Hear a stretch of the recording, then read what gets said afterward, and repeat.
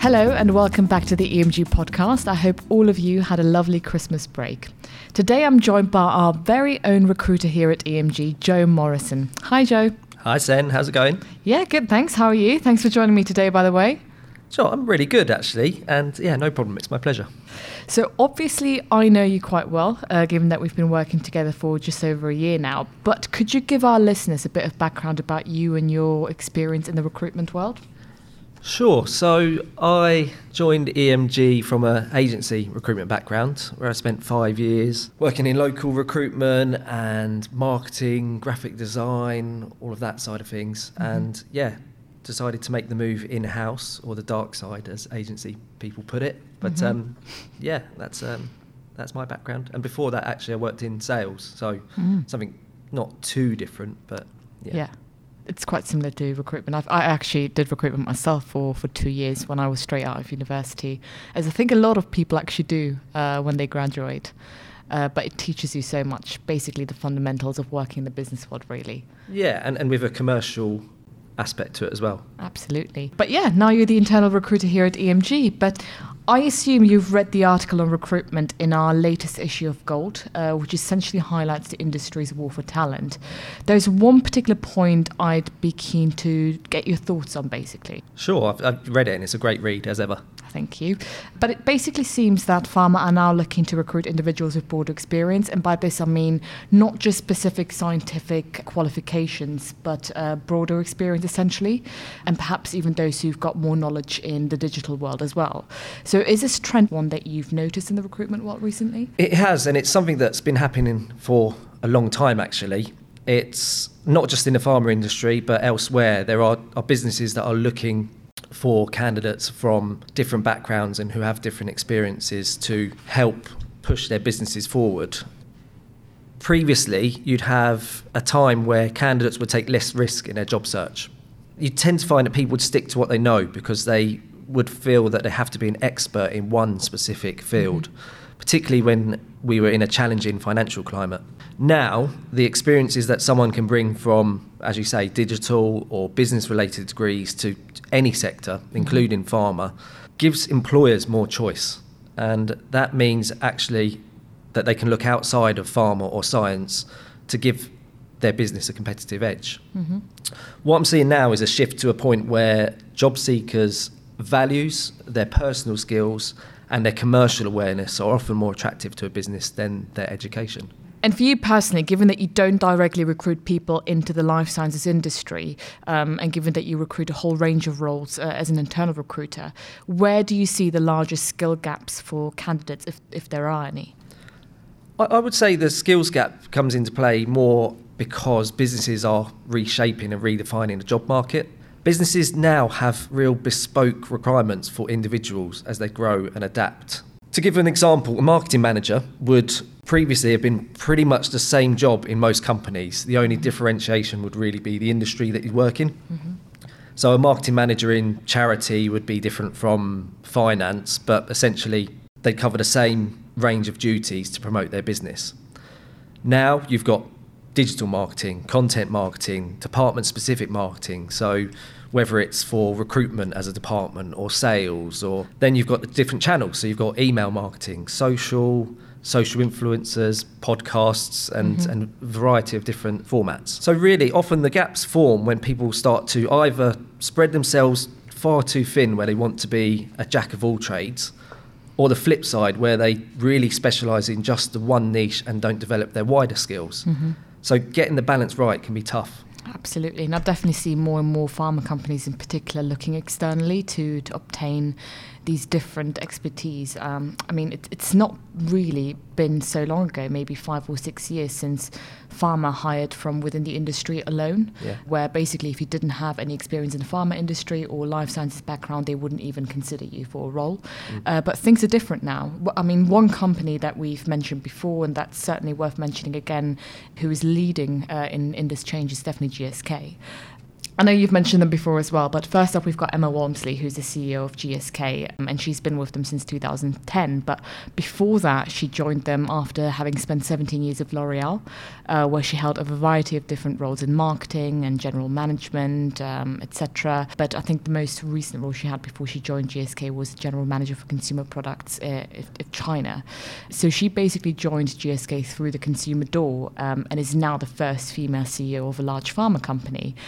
And since she's joined, she's hired Mark Speichert from Google as a chief digital officer for the consumer unit, and Ian McKay, who I've mentioned numerous times, from HSBC as the CFO. But I guess another question for you, Joe, is moving roles is a huge commitment on both sides, of course, but what do you believe is the key to ensuring a cultural fit and thus greater retention for employees? Well, I think culture is often misunderstood or misinterpreted as a buzzword that comes from the powers that be or CEOs. The responsibility for getting the culture right lies with the employees, to me. Mm-hmm. The more power given to employees, the more buy-in and the better retention. And of course, this can be steered from the top and usually is, but really it is led by your employees. The task of the recruiter is to identify that and protect that culture from the outset. We make sure our interviews are open and frank, and where those ups and downs, and of course mainly ups in a business, will occur. My job is essentially a gatekeeper for our culture and values. We don't let people through the door who would jeopardise the culture created by the people who you do let through the door.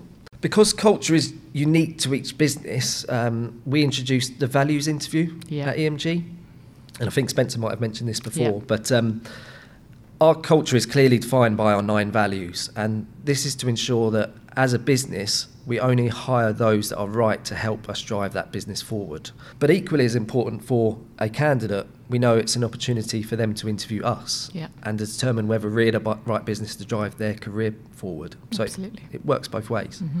Once on board, we then need to make sure that there's effective onboarding, you've got clearly defined expectations, and your teams are able to back up what you've offered. And to do that, you have to ask the employees what they want, what good looks like to them, and make sure that you don't have a bad apple that can mean you'll have to start the recruitment process all over again, which is something that we don't want to do. Yeah, absolutely. I couldn't agree with you more. Finally, are there any innovative technologies or methods that you've adopted to help bolster your recruiting capabilities, like social media, analytics, etc.? Yeah, there's been quite a few things, and a lot of it has been trial and error. So some of the things that this new technology that's coming through works and some doesn't. The focus when I started at EMG was to look at marketing. So the company do a great job in terms of shouting what we offer to healthcare professionals and to clients alike. But I think there was an opportunity to tell a story of what that means to somebody who would want to work for us. Mm-hmm. Social media has played a huge part in this. You, and more importantly, your employees can tell a story about how great it is to work at a company.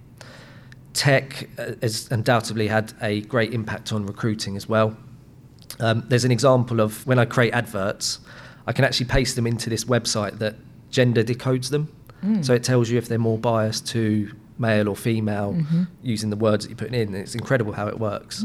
Something I saw in another organisation that I won't name who they are, but they had an effort to remove unconscious bias, and they tried interviewing in the style of The Voice by spinning around if they liked a candidate. Oh, right. Yeah, I mean, it sounds ridiculous, but technology and kind of artificial intelligence are meeting in the middle with that concept, and trying one-way interviews is something that's relatively new to make sure that, one, you get consistency in the interviews, 2, you remove any kind of techniques you might have in an interview that are more favourable to one type of person than another, but also to save time for employers in the process as well. So. It's interesting because even though you might think that you don't do any of these things, and you definitely don't, unconsciously bias people, etc., and judge them, you probably do. And they're probably habits or things that you do that you're not aware of. So these tools and techniques certainly sound very, very useful. Yeah, and we've come a long way with technology, but there's still a long way to go. I think as it stands, AI is great for speeding up the process of recruitment. The issue is for unconscious bias that it feels almost like an alternative rather than a solution. So what I mean by that is with the technology, it might get to a point where we're not necessarily speaking to potential employees. Then you can start targeting searches by industry, by title, by location, by salary, but then by education, by age, by spending habits. Wow. And, you know, and I'll use this example, what if the technology is then being coded by white ABC1 middle class males? You know, the danger is, does that improve diversity, or does it cause more issues than solve any?